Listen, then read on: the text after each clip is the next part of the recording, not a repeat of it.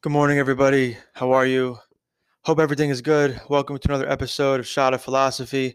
Once again, Marcus Aurelius' Meditations.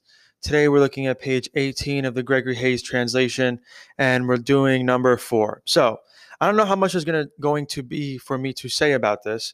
I think it's pretty straightforward, but he's grappling here, I believe, with something we all grapple with, something I think is is one of the most common things we all do, myself included, of course. It's procrastinate. So here he is, I think, writing to himself, trying to encourage himself to get some type of project either started or finished or moving. And he tells himself, remember how long you've been putting this off, how many extensions the gods have given you, and you didn't use them. At some point, you have to recognize what world it is that you belong to, what power rules it, and from what source you spring. That there is a limit to the time assigned you. And if you don't use it to free yourself, it will be gone and will never return. So I think the beginning is more so what I was referring to, this idea like we could all think about what he's thinking here to encourage ourselves to take action, to encourage ourselves to stop procrastinating, right? To remember how long you've been putting this off. I like that a lot. It's like that should, in a sense, and I mean this as kindly as possible, and I do this to myself too much, that should embarrass us a little bit. Like we should sometimes, I think, Epictetus says to scrutinize ourselves with kindness, and I agree with that most of the time. But sometimes you have to make yourself feel a little bit ashamed of how ridiculous you might be acting, thinking, or feeling in the moment, right? For me, that's actually helped me grow a lot. This sort of like voice I'll adopt with myself, where I'm like, this shit again, like this is what this is what we're gonna do today. Like this is how you want to spend, as he's saying here, your limited time on earth. To myself, I think that a lot. That's one of the powerful things of memento mori too, right? That should sort of snap us into this mode of like, I'm not here forever. What am I doing? This can't be the thing I do. This can't be the way I spend today. I should honor the day. I should, in a sense, even like serve just the day, right? Like there's time that's been given to me. I have to use it, right? So I think to remember how long you've been putting this off is like, to reflect in that way to kind of get us a little sense of like disgust with ourselves. And that's a strong word, but I stand by that. I think that can be kind of necessary. It's like you're afraid of this thing still, or you're nervous about this again. Come on. And then the idea of remember too is like, it doesn't just mean remember for me. It means like gather evidence, right? It's like go back. And here again, he's using it to get himself out of a mode of procrastination where how long have you been waiting? I mean, when are we going to do this? Whatever this thing might be. And at the end, he adds the thing he's referring to, right? Which is to kind of working to free himself. And I would imagine that was from anxiety or stress or irrational ways of thinking, right? To free yourself from the negative patterns of thinking, feeling, and behaving is something we have to work on. And again, there's so much kind of like meta. Well, I don't know what word would follow that. There's a meta approach to this, right? Where he's writing about the thing he's writing about, right? So he's writing about working on himself as the writing is working on himself, right? So I think that's a really cool concept to examine for a second here that comments a lot on the power of philosophical journaling as well.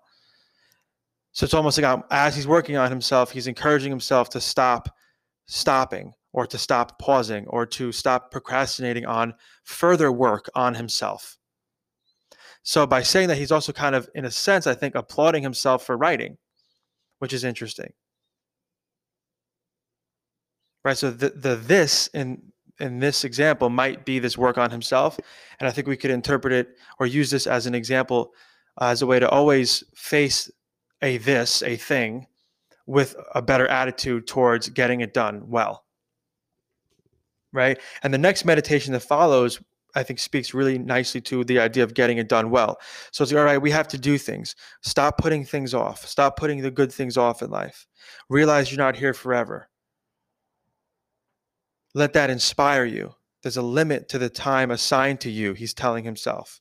Use it to free yourself from the bullshit, to free yourself from the things that are in your way from doing the best things you could do, from being the best version of yourself. That's a great piece of encouragement too. Then again, we remember how long we've been putting it off. That should make us feel a little bit like disgusted with ourselves. That'll inspire us to take action too. Then the next meditation, number 5, is great. It's like, well, how do we take action? He tells himself, quote, Concentrate every minute like a Roman, right? On doing what's in front of you with precise and genuine seriousness, tenderly, willingly, with justice. And once again, on freeing yourself from all other distractions. Yes, you can.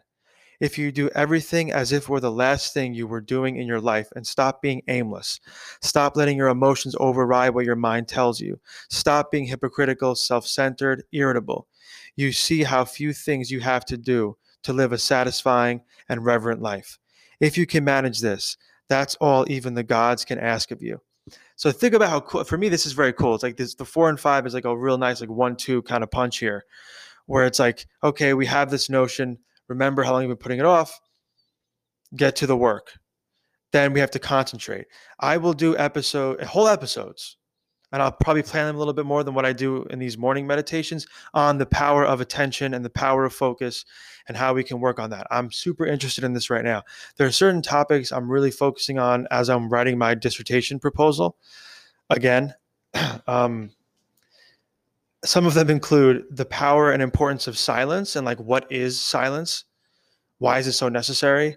Another is attention or focus. Why do we need it? What is it? What does it do for us when we learn how to pay attention to things? Another one is self-writing or philosophical journaling. And sort of the question there is like, why write? What is writing? It's like another technology. It's supposed to serve us. Why is writing different than other technologies? Then also reading as a technology. Why is reading different? Why is, and this is established, or let's say supported by a lot of research. Why is reading a book, a physical paper book, or any physical paper thing for that matter, why is that more beneficial? Why is that healthier for us cognitively and psychologically and emotionally than reading a screen? There are studies that support that claim. So that's a lot of my research is kind of revolving around that. And I think a lot of it maps to this idea of concentration and silence, because to read and write effectively in a way that's as healthy and as beneficial as possible, you need to be in silence and you need to be focused and concentrated. So he's telling himself here, concentrate every minute, even just those 3 words. How do you use your time on a daily basis? Back to daily planning a little bit. Now, would I say plan every minute? I don't do that. I think that would stress me out. That might work for some people. I think having a general concept of your tasks is necessary, and then getting in and working with maybe blocking out some hours for certain things could be useful, but being conscious of how we spend our time and then spending it consciously, again, attentively, is very important here. Okay, on doing what's in front of you, living in the moment. This is a formula. This is an equation for living in the moment. Be precise. That's a virtue. That's an aim. That's a goal, right? Be serious. Be willing. Be just. But I would also add to this, be confident. These are all different virtues we can adopt to live today better. What if you tried to be like even 5% more precise? Maybe it's with your to-do list tasks today. 5% more precise with how you spoke at the meeting. 5% more precise with how you expressed your emotions and your thoughts to your significant other.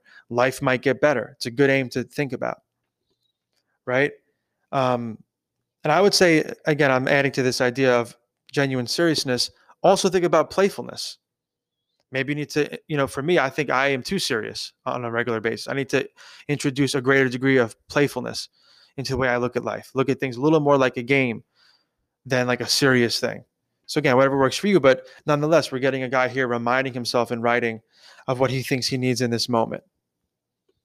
Then back to memento mori a little bit, right? If you do everything as if it were the last thing you were doing in your life, that adds, I think, seriousness, but also could add some playfulness.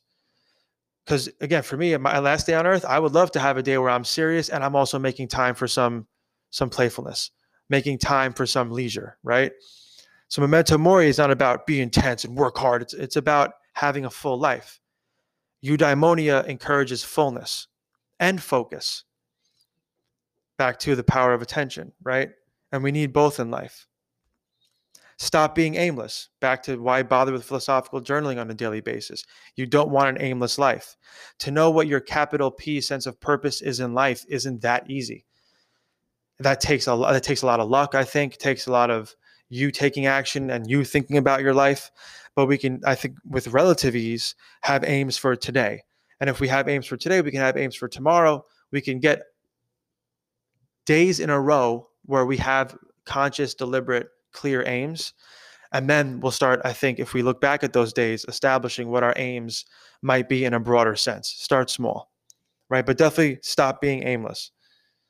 Stop letting your emotions override what your mind tells you.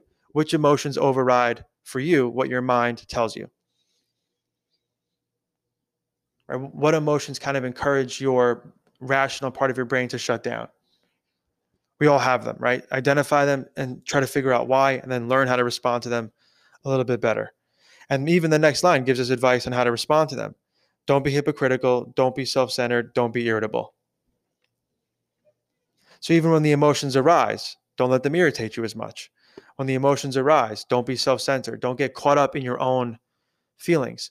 One of the exercises that Marcus suggests in meditations is this view from above, right? This view looking down at the earth from Mount Olympus. That's a great way to not get caught up in your own feelings. A great way to lead a healthy life is to try to have a life that, or a life in which service plays a significant role. Because when you're serving others, you're not in your own feelings. You're not in your own misfortunes, which doesn't mean that we should ignore them, of course, right? Those are real and those are important. But if we focus too much on them, we're just going to make ourselves suffer constantly, right? And of course, never be hypocritical, or at least try to, again, never is hard because I think it's almost impossible to not be. I think it's almost impossible to lead a life where you're never a hypocrite. But we should at least try to get rid of as much of our hypocrisy as we can, because it's not a good thing, right? We should really try to align who we think we are with who we actually are. And then more importantly than that, make sure who we think we are is virtuous.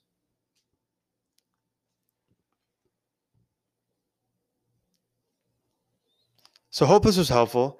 I'll cut the episode here, and thank you for listening. Talk to you soon.